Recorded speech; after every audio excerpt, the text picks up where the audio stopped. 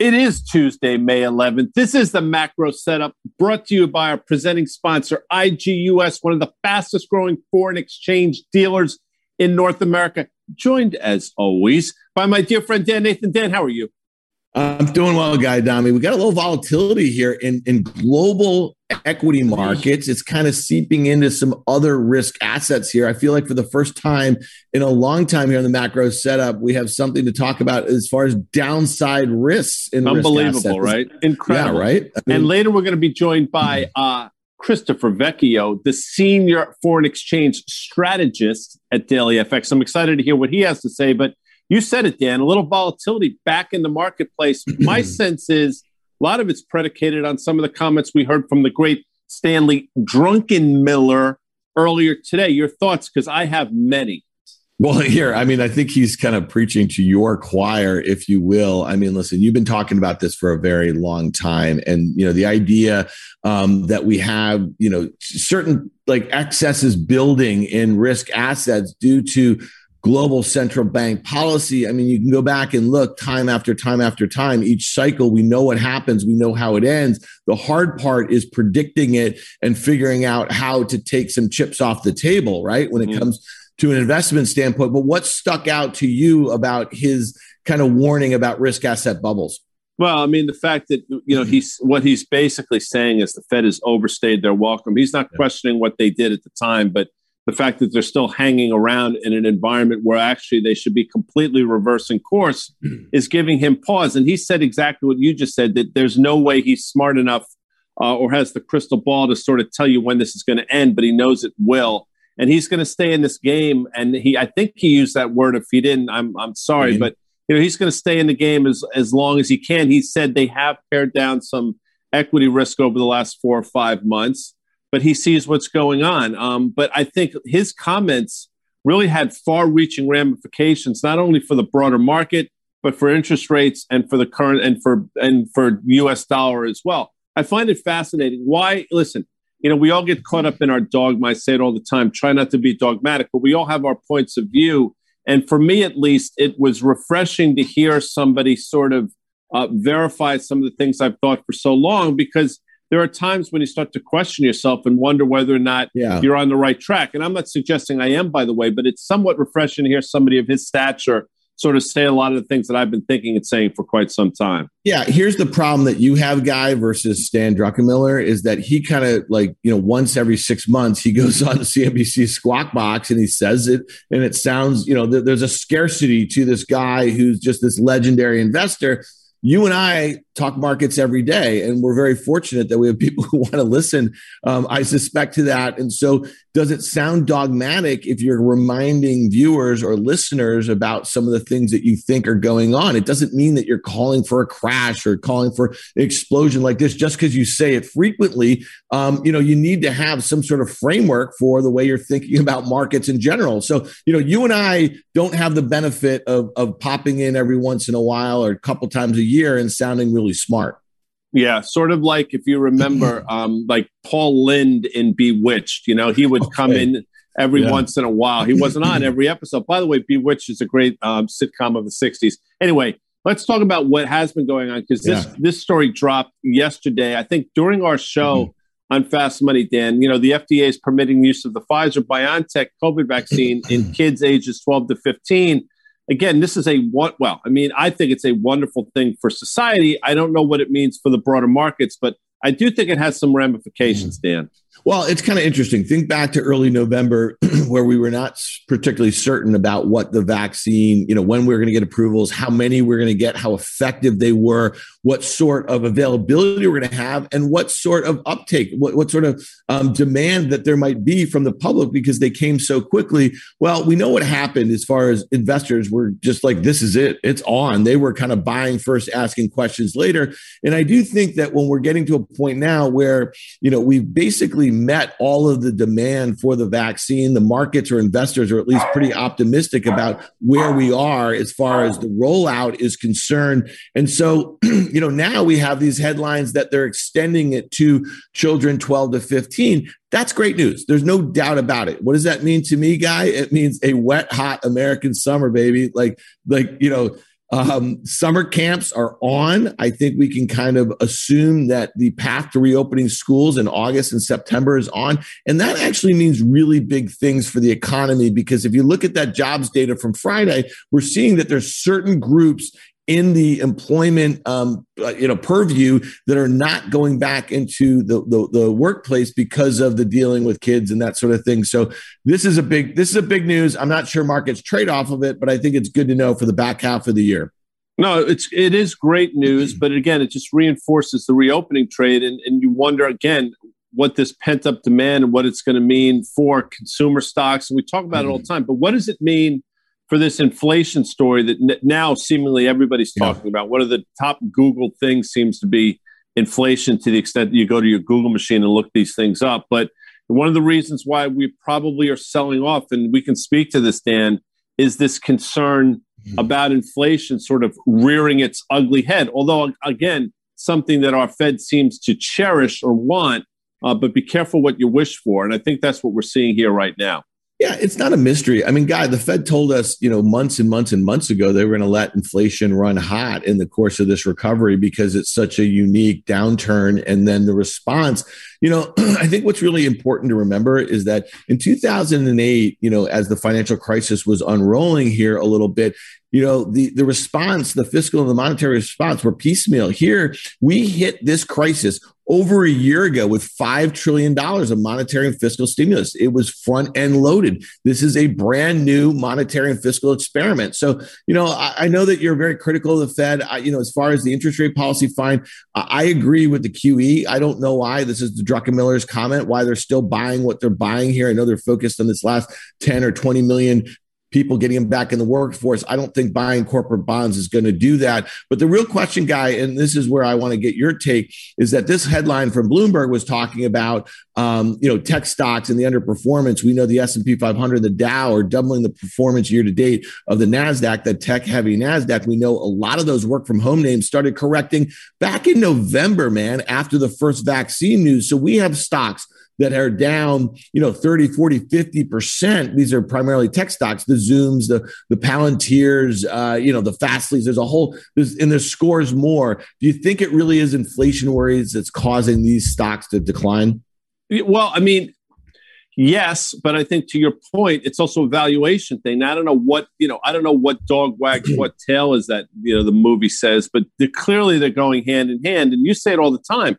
The price to sales ratio of many of these stocks are ridiculous. Nobody really talks about them except you, but they're unsustainable. But the thing is, they were sustainable for an extraordinarily long period of time. And now everybody's starting to focus on things you've been talking about for a while. And the fact that, in terms of PE multiples being at levels that don't make sense either, the market's waking up to it. In a zero interest rate environment, or when rates are, 50 basis points or so in the 10-year, nobody seems to care. As rates start to creep higher, all of a sudden it becomes a bit of, somewhat problematic. And I think that's what we're seeing now. And I also do think there are a lot of people are coming to the realization that, oh, by the way, 10 years, 160 today are probably going to be closer to 2%, mid-June, early July. And I think that's got a lot of people scared. And I think they're running for the exit doors, trying to get ahead of something they all are anticipating. That's right. Here, let's hit this headline from the Wall Street Journal, because there was a comment in our good friend Peter Bookvar, who's been a past guest or multiple times on the macro setup. And he had a comment in his book report this morning about this. Investors rush in to pick your poison junk bonds, Guy. Mm-hmm. Look at this, triple C rated bonds. Peter's point was that the other area of the market is crucial to watch from here in terms of gauging the appetite for things that are expensive is the CCC, the triple C area, the junk bond market. It should no longer be considered high yield. Yesterday's yield to worst close for the Barclays triple C index broke a new low of 5.66. It's the worst quality paper of the universe of companies that's still alive, and that yield compares to a 20-year average of 12%. So 5.66 versus a 20-year average of 12%. What does that say to you about investors' appetite for risk right here? Well, I mean, it says, a picture is worth 1,000 words. It says you're getting pushed out the risk curve and you're pushing towards yield. It doesn't make sense. Like if you were to put this in front of a college economics class or finance class or some markets class and say, does this make sense? The entire class would say this is madness, but that's what's going on in real time. And look, it works until it doesn't. And that sounds glib, and it's not intended to be. But I will tell you, we will look back and say, what were people thinking in May, June of 2021, pushing yields down to the levels we're seeing them in this rated junk bond? It makes zero sense. But listen, it's you want to talk about unintended consequences? This is it. When you flood the system with liquidity, this is what winds up happening. I think people forget all the warnings in mid to late 2007 of the stuff that was brewing in subprime and some of the CDOs and some of the issues that we had with money market stuff. So like that was obviously a canary in the coal mine for what happened in 2008. I'm not saying that we're on the precipice of anything like that. Let me tell you what we are on the precipice. This next one really quickly, and we're going to hit these charts later. Bitcoin and crypto in general has been a huge story over the last year. It was over $2 trillion in market cap. And I think this headline is really interesting because, we're seeing, a real divergence between Bitcoin, which is what everyone thinks of when you hear the word cryptocurrency, right? Well, all of a sudden, Bitcoin is really stalled. It's up, about 100% on the year, which is pretty substantial if you think about it with a, $1 trillion market cap. But that's basically what Apple did last year. It went from 1 trillion to 2 trillion. It doubled. But what's interesting about this headline is that look at how they're talking about the froth. They're talking about Bitcoin is really consolidating here, and things like Ethereum have literally doubled in a month. So Ethereum right now has 45% the market cap of Bitcoin, which is the highest it's ever been. And we're going to look at the charts in a little bit. And so that is really, obviously it's lockstep with what's going on with some of these other altcoins, some that you've never heard of, some that you don't want to repeat in front of your mother because the names are not particularly palatable, and some that are just a flat out joke, Brendan. All right, Guy, let's hit the charts here because let's do it. We're going to hit the charts. And I like what you did there, by the way. Start me with the NASDAQ here. Start me with the NASDAQ. I got a one. Well, I mean, this is it. If you just look at it again, picture worth 1,000 words. Classic double top. I mean, we traded up to those levels, seemingly have failed. And by the way, that double top has coincided to a certain degree with what we've seen in some of these individual names. So I look at this. Your trend line that you drew, that green uptrend line, is still in play without question. Well, my contention all along has been we're going to trade down to the 200-day moving average. And the fact that we haven't even gotten a whiff of that in over a year is extraordinarily and scary. And I think we're going to see it in the near future. So your trend line is in play. See what happens when we get there. The 200-day moving average, absolutely in play. Well, here's the thing, Guy Adami. I do the charts, and I just did them before the market opened here. And we're taping this right after the market opened. It is really contending, as we say, with that trend line. Sure so, that March low might be in play, which is not too far off from that 200-day moving average at 12,425-ish or so. So that's why we wanted to start with that. That would be an epic double top. And then once you get down to that March low, if you break that, I mean, you're really going to be like testing that 12,000 level, which was the breakout level from November, again, after the vaccine news. But here's the S&P 500. And you said something last night on Fast Money. We were talking about the underperformance of the NASDAQ, and you were saying, you're like, man, the S&P was at an all-time high just like minutes ago. You know what I mean? So talk to me. Why are we having this divergence right here? And what does this chart speak to you, especially with that 200-day down there at 36.83? We closed yesterday at 41.88. What was staggering yesterday, one of the points I was trying to make, maybe clumsily, was that the market didn't seem to care because the S&P was basically yesterday, Monday, was within a couple handles of an all-time high. So the S&P was saying there's nothing to worry about here. If you just looked at that one thing, it said there's the world is a great place. There's nothing wrong. Everything below the surface must be fine, and nothing could be further from the truth, as they say. So I look at this chart and say, all right, once again, making new all-time highs in the S&P. And I said this last week. And it's funny because one of our crack producers, Brendan, who happens to listen to this thing, said to me, I love that line about the higher it goes, the more scared you get. And I'll stand by that. The higher the market goes, the more scared I get. Now it's starting to give up the ghost a little bit. And again, you drew that uptrend line. That's in play. Much like the NASDAQ, we haven't whiffed the 200-day moving average effectively since this time last year. And I think it's absolutely in play. And by the way, I'm not alone in this. There have been at least 3 or 4 different economists, analysts that have come on and said similar, not least of which Savita from Bank of America, Mike Wilson, and Tony Dwyer. So I'll stand by it. Let's test that trend line that you drew, and let's see what happens if and when we get there. 4,000. Here we come, SPX. I will say this, that every day I look up on the NASDAQ or tech stocks are correcting. You do see banks up, you see energy up, you see like some of the transports up, some of these kind of reopening trades, the opposite of the work from home. So there's money going into them, and maybe all those groups equal the top 4 or 5 tech stocks that have been correcting of late. I'm not sure, but this is one I think is really interesting. The Russell 2000, the outperformance since November, since the vaccine, since the election. This was it's on trade, basically. It was basically the reopening, the infrastructure, the stimulus, fiscal, that is, everything. But look what's happened. I mean, we've been talking about this as kind of like a head and shoulders top. Now there's a new right shoulder here, but that 3-month consolidation, not particularly bullish, guy. And I see, all the way down there at 1906 is that 200-day moving average. We closed yesterday at 2212. We're obviously below that now. Here is 2000 in the offing. Yes. And there'll be people that look at this and say, we're making this consolidation, and we've been in this consolidation pattern for the last 4 or 5 months, and we're getting ready to take out the highs and make a new high. Okay, that's one school of thought. The other school of thought is you get a point of diminishing marginal returns in terms of the 10-year, where it's a tailwind for the Russell, the small caps, and that becomes a headwind very quickly. And I think that's what the market's been struggling with. If you look at this, by the way, it topped out just as peak vaccine headline news sort of topped out as well. That's not coincidental. So that 1906 level that you flagged in terms of the 200-day moving average, again, absolutely in play. And again, it will be the first time we tested the 200-day since September, Dan. Yeah. So real quickly here, let's just go to the VIX.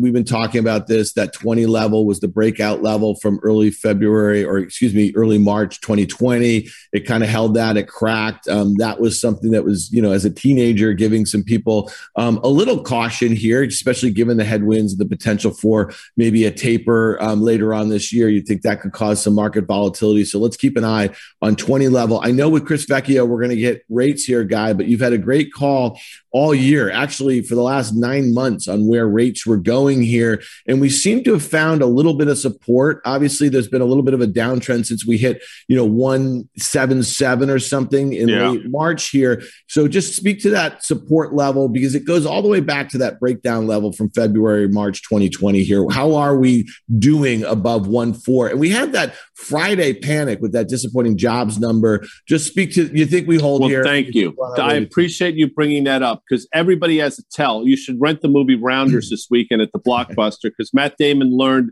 what John Malkovich's tell was. And I learned what the market's tell was on Friday when you had that disastrous job numbers. Yields plunged to about 1.47% in the 10-year, and then spent the rest of the day reversing higher. That to me was everything I needed to know to say, 1.5 is sort of the floor for the 10-year.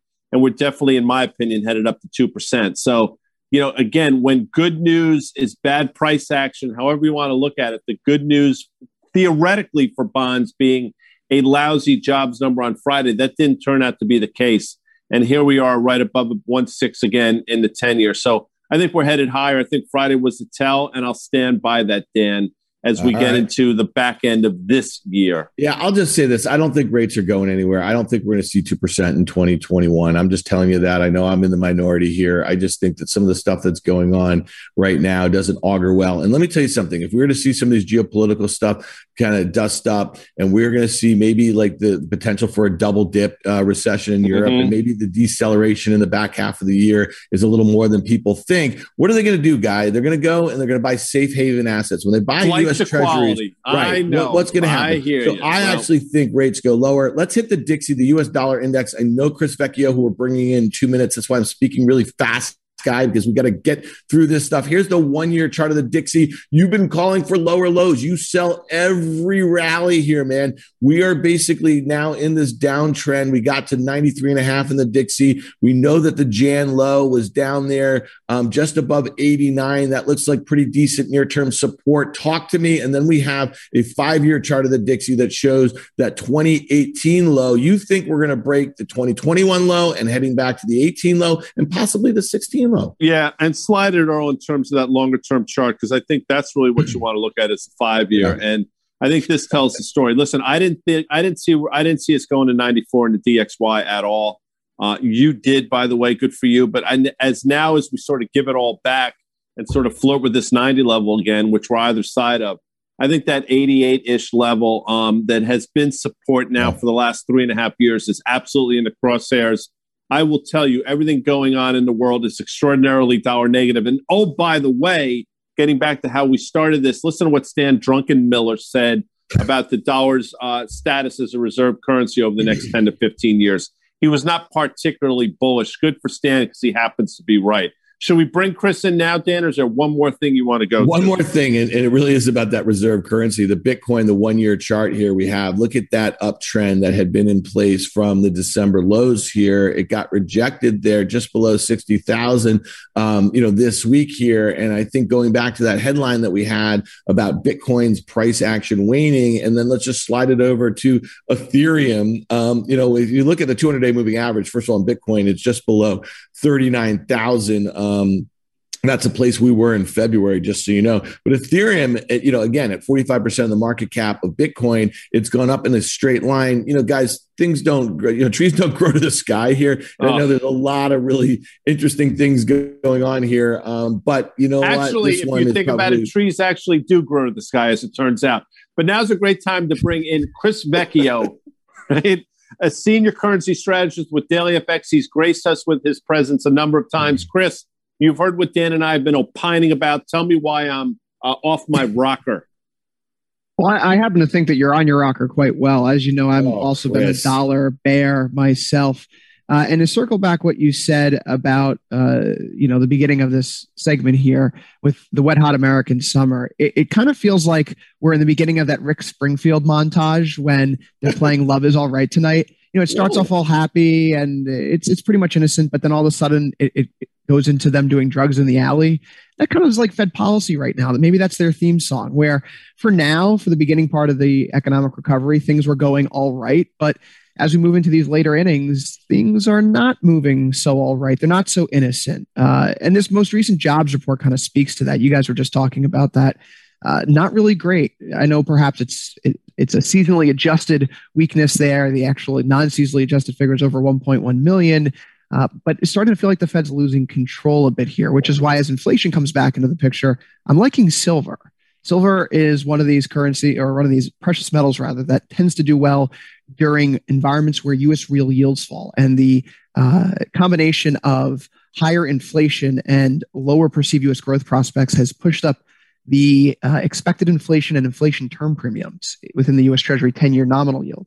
So I do think that silver has a potential for higher prices from here on out. I agree with you. Real quick, I want to ask this question. This is coming out of left field, I know, but is silver to gold the way Ethereum is to Bitcoin? In other words, do you think people are looking at silver saying, you know what, here's a $25 item that I can buy. It sort of mirrors gold. Same way, in my opinion, people are saying, Ethereum was this 2,000 thing as opposed to the 60,000 thing in the form of Bitcoin. Or is that just too simplistic?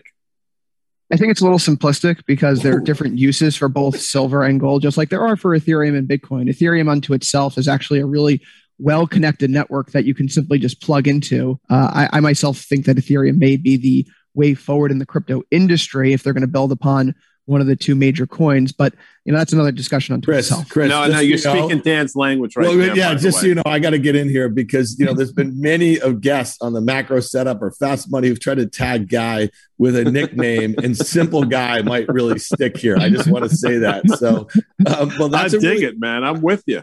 Well, I love your take on silver. I think the last time you were on, you were talking about silver here and that you like that flag. You're playing for a breakout.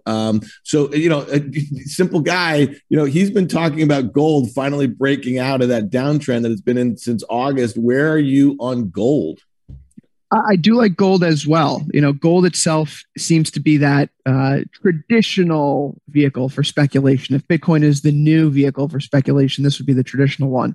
But when we take a step back and look at the weekly chart here, I went all the way back to 2010. And after breaching that high that we had in September 2011, it appears that we've just been flagging the last few weeks and months. And so with this environment, that's very much like the 2009-2010 window before austerity. We have lots of easing from the fiscal side. We have low rates from the Fed.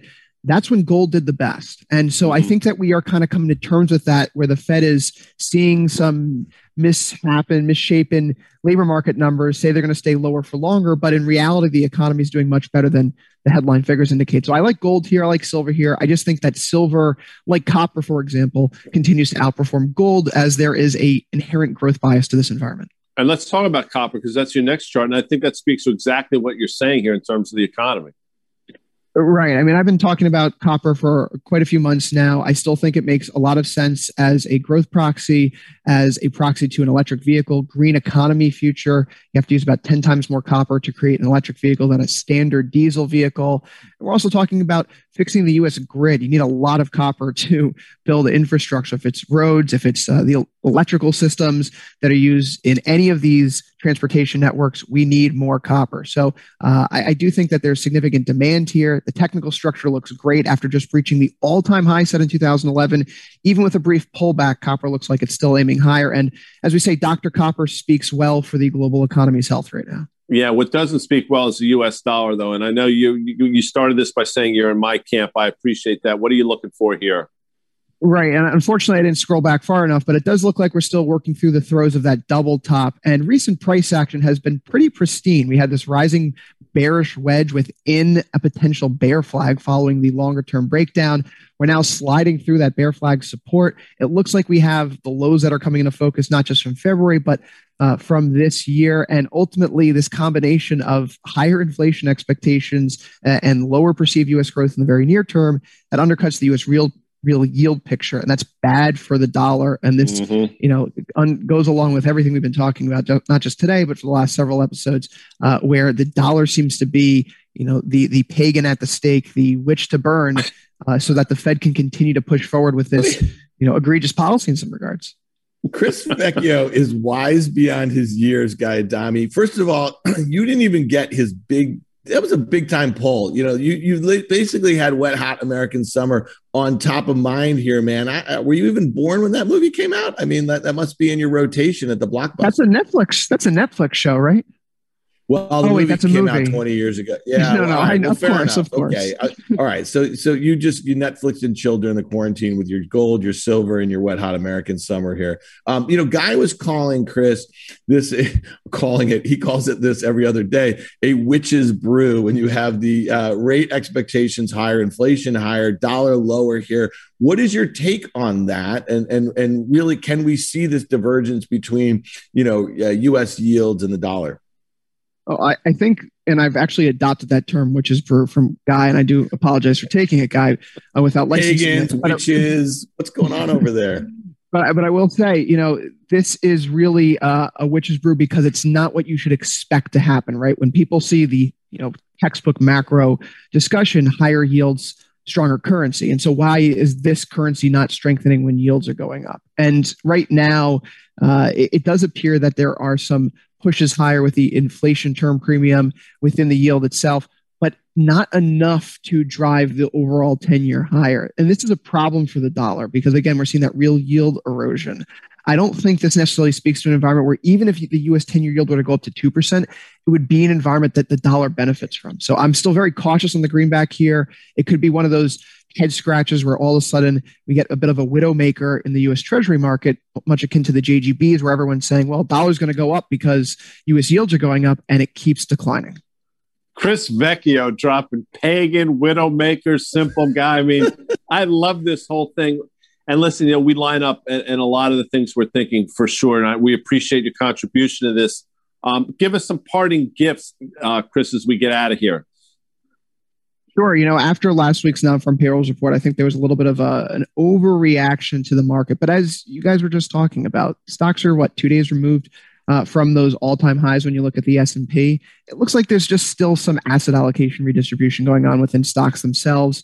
NASDAQ tech is inherently deflationary. And so when we see NASDAQ pulling in the way that it is, it almost kind of talks to the fact that we're seeing an improving underlying U.S. economy. So this news about Pfizer is great. What we're seeing overall, even though vaccination rates are stalling out, it does speak to the fact that we're going to have a really strong summer. Atlanta Fed GDP now is still talking about 11% growth for Q2. And so it looks like we are going to have a bang up second quarter here in the United States. Good thing with 11% growth, we're buying $120 billion of assets a month. But that's for another show. Dan, Nathan, you want to sort of close this out, Dan? Quickly, please. Yeah, listen, I think Chris really tied a lot of stuff together here. I think his take on silver is really interesting. I think that's one, especially if we're starting to see investors look to reallocate, as he used the term. You might see money moving more into silver and to gold. You could see, this breather that Bitcoin's taking also, be one of the kind of impetuses for that. Listen, one thing when I hear a lot of smart strategists like Chris or guys like Guy, say, witches brew about $1 going lower and yields going higher. You know what that says to me? That says to me that we are kind of in uncharted territory. When we're in uncharted territory, that means that some weird things can happen, dislocations in markets. And I feel like this summer could be like one of those. I don't mean that we're going to say equities are going to crash or this, that, whatever, but we've been in this period of where volatility has really been dampened. And if we were to see volatility across major risk assets and things going in different directions, that's something that will be pretty uncomfortable. And I think you just have to remember, what it felt like in February, late February, March 2020. It's really been that long since we've had risk assets going in a bunch of different directions. And I think people can get caught off sides. So, let's be careful of buying highs and selling lows, if you will. Correct. And you don't want to be caught off sides ever, Dan Nathan. You want to wait till the quarterback snaps or the center snaps the ball, as they say. Anyway, this has been the Macro Setup. I want to thank Christopher Vecchio, Senior Currency Strategist at DailyFX, for joining us again. Always great to have him on. I want to thank you, Dan Nathan, for being here on the Macro Setup, as always. And by the way, I want to thank our audience who have been steadfast in their support. I also want to thank our presenting sponsor, IGUS, one of the fastest growing foreign exchange dealers in North America. Say what you got to say, Dan Nathan. Yeah, I want to thank IG and Chris, and obviously Simple Guy. Thanks for coming out here, man. Keeping it simple. See you next week. See you later. Thanks for listening to the podcast version of the Macro Setup. If you liked what you heard today, subscribe in podcast stores so you never miss an episode. We'll see you next week.